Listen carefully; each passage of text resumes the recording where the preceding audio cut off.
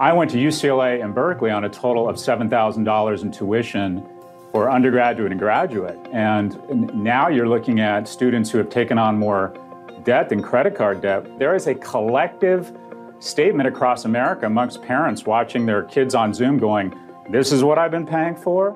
That's Scott Galloway, a professor of marketing at the NYU Stern School of Business.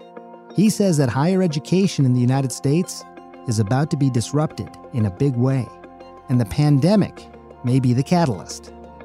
We already know COVID-19 has forced campuses to close and classes to move online. And Scott says this is going to put pressure on universities to justify their price tags and potentially rethink how they operate. Is he right? Could the pandemic change college forever? I'm Dr. Sanjay Gupta, CNN's chief medical correspondent, and this is Coronavirus, Fact versus Fiction.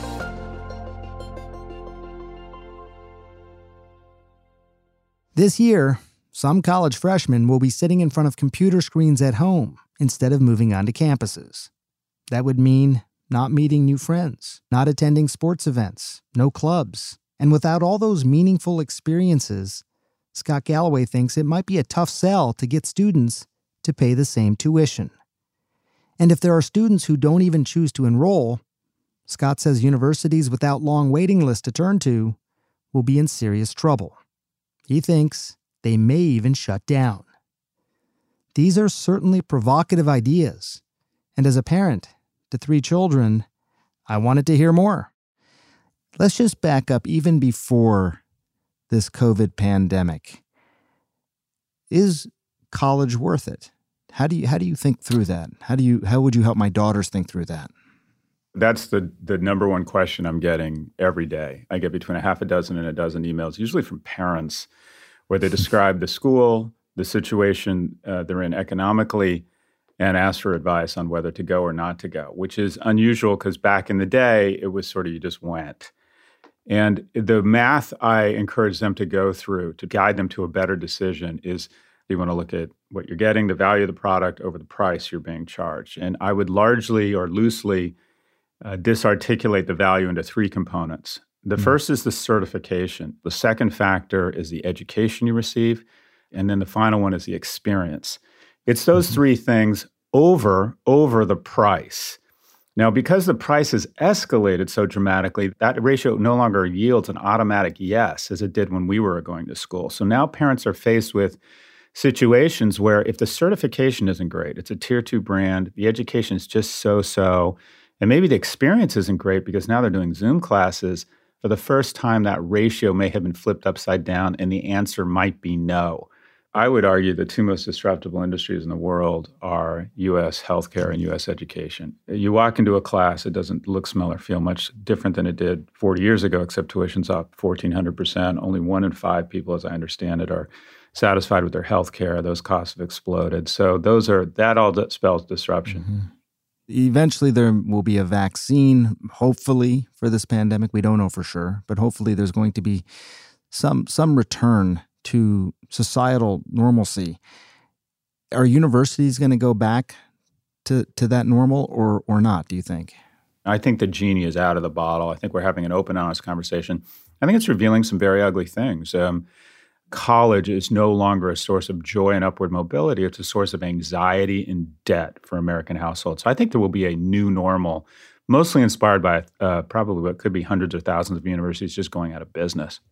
You know, it's interesting. I do spend a lot of time still talking to various people at my university, my alma mater at Michigan, and they paint a pretty dire picture. I mean, there's deferrals that are happening. International students who often pay full tuition are talking about not showing up. The states are obviously hurting. What are they going to look like, public universities, in a few years from now, 5 years from now, say? International students. Most international students aren't eligible for financial aid. So at a university like an NYU, 28% of our student body is international, but they're probably 50% of our cash flow. So when you have an administration that comes across as xenophobic, when you have a virus that ignores borders and it creates all sorts of negative externalities, the notion of people going cross-border, you lose your killer whales, you lose your cash flow. Now, where do we go from here? I would argue there's a huge opportunity. Two-thirds of students are at public universities. They want to educate more young men and women at a lower cost. I think online is part of that solution to just, again, kind of a loose ratio here. If you took half your learning online, you kind of effectively double the size of the campus. You double the capacity. So I do think there's opportunity for our large land-grant public universities to cut costs, leverage technology, and for taxpayers to recognize the importance of education, reallocate more capital while holding these universities accountable in cost per student, and dramatically expand the freshman seats at some of these outstanding universities. Cost cutting, nobody wants to talk about it. But I think also sort of baked into that is this idea that what we're experiencing right now is this idea that the online classes may need to happen because of these health concerns, but that's just a semester or two. That's not going to be the way that it is. Do they have a point? Even if there's just a 10% decline in enrollment, then the question becomes, well, what do they do? But when you lose 10, 20% of your top line income in a university that just has not prepared in any way in terms of cost cutting and has no endowment, a reduction in students showing up, enrollees, by 10% could put them out of business in 90 days. It's going to create a certain level of chaos at certain parts of the university system. It's going to be a very, very interesting few years for what is one of the largest industries in the world that has raised its prices faster than inflation, which all spells one thing: disruption. Yeah, you're making a strong case, I think, that disruption needs to happen, but there is a value in this that may be harder to quantify.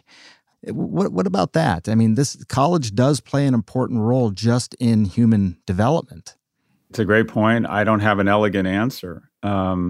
I'll share my experience, and I would bet at Michigan you had a similar experience. I tested my limits with alcohol and drugs in college, and that sounds bad, but I think it was an important part of maturing. I tested my limits when I joined the crew team. I fell in love for the first time. I developed resilience when I had my heart broken for the first time. Having all of these things happen in a safe, joyous place is wonderful. It's an extraordinary experience. So right. I agree that the non-quantitative benefits here, the opportunity to spill into adulthood in a safe, joyous place and to explore topics outside of your career interests that create empathy, that create curiosity. That's an amazing thing. It's an amazing thing. Right now, it's only open to about a third of kids, and those third that go are putting more debt on households and credit card debt. So, no silver bullet here. I would flip the script back to you, Sanjay, as someone with 3 kids thinking about college. How has this changed your viewpoint, or has it? Well, I think I'm sort of grappling with this real time. I do think as someone who went to college and then went to medical school, college was absolutely necessary.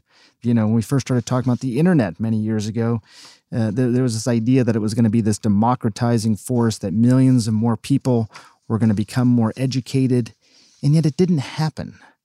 Not at least the way that I think it was predicted. And this, I guess, goes back to me trying to answer your question, Professor. Made me think there's something else. Mm-hmm. The fact that evolutionarily we didn't go in that direction, that we still showed up at campus every year, it made me wonder, there's something else that I'm not quite getting. All of a sudden, we've been forced to learn, and I think we're going to get much better at it, at telemedicine, at online learning.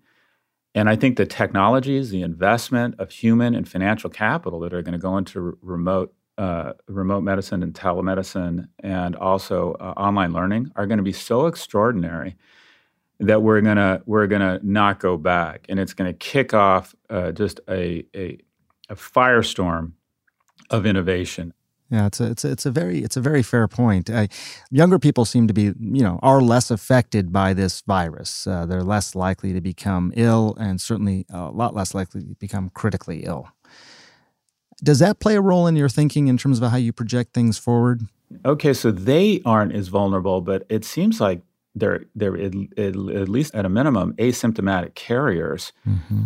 And I just think it's going to be very difficult until we find a vaccine to somehow justify putting people shoulder to shoulder in rooms with no windows and then sending them back out to the four corners of the earth until we have a vaccine. So I get that young people are less vulnerable, but what are they going to do? Put me in the front of the class in a hazmat suit? I mean, what happens when the first student goes home and grandma gets sick? I think we've decided it's time to get back to our lives, and there's optimism in the air. But has the virus received the memo on our optimism? Let me just ask you finally, you said something very interesting at our CNN town hall, and you'd written about it as well, this idea that big tech companies would enter the market for education.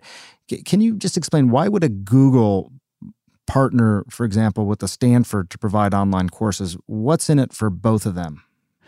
If you're Apple, Facebook, Amazon, or Google, and you have somewhere between 100 and 250 billion in top line income, the implicit agreement you have with the market is that your share price is going to double in, say, the next 5 years. And if you can't make that argument, then people are going to buy Salesforce or Netflix stock. So if you're Apple at 250 billion in top line revenue, you're going to have to increase your top line revenue by $150 billion over the next 5 years. Now, can you do that selling more phones? Maybe, but probably not. So you got to go big game hunting. And I think big tech is going big game hunting. And the biggest game out there are two industries, education and U.S. healthcare. So I don't think big tech goes into education and healthcare because they want to. I think they go into it because they have to. You can't feed a city hunting squirrels and lighting candles. They have to go after these big, big sectors. And you're in my sector, have bullseyes on them. They're coming for us, Sanjay. Professor, thank you for this conversation. It's sobering, provocative, but I got to say a little bit sad maybe too. I don't know why exactly. Yeah, it is sad. Yeah, I think, universities, for better or worse, there are these institutional traditions. Some of them are ripe for disruption, as you say. But I do wonder / worry a little bit as I think about my own kids now, what it's going to mean for them. As we go forward. Is online education, even from a certification standpoint, even from a just pure education standpoint, going to carry the same value as in-person learning? I don't know. I gave everyone a lot to think about. So thank you so much for your time. Thank you, Sanjay, and thanks for your good work. My time at Michigan was so formative. I met friends that I still have to this day. I learned things I didn't even know I was interested in. And I had experiences that I'll probably never have again. I think part of the sadness I felt from my conversation with Scott comes from this desire for my children to have the same kind of experience I did when I was at university. But I also realized that I was able to have those experiences for a fraction of the price that students pay today. We don't know exactly what's going to happen to universities after this pandemic, but I think we do know there's going to be lasting effects. And if ultimately one of the major changes that comes out of this is that colleges become more affordable and more accessible to students, even if that means they're online, maybe some of that change was necessary. As always, if you have questions for me, record them as a voice memo and email them to asksanjay@cnn.com. We might include them in our next podcast. We'll be back tomorrow. Thanks for listening.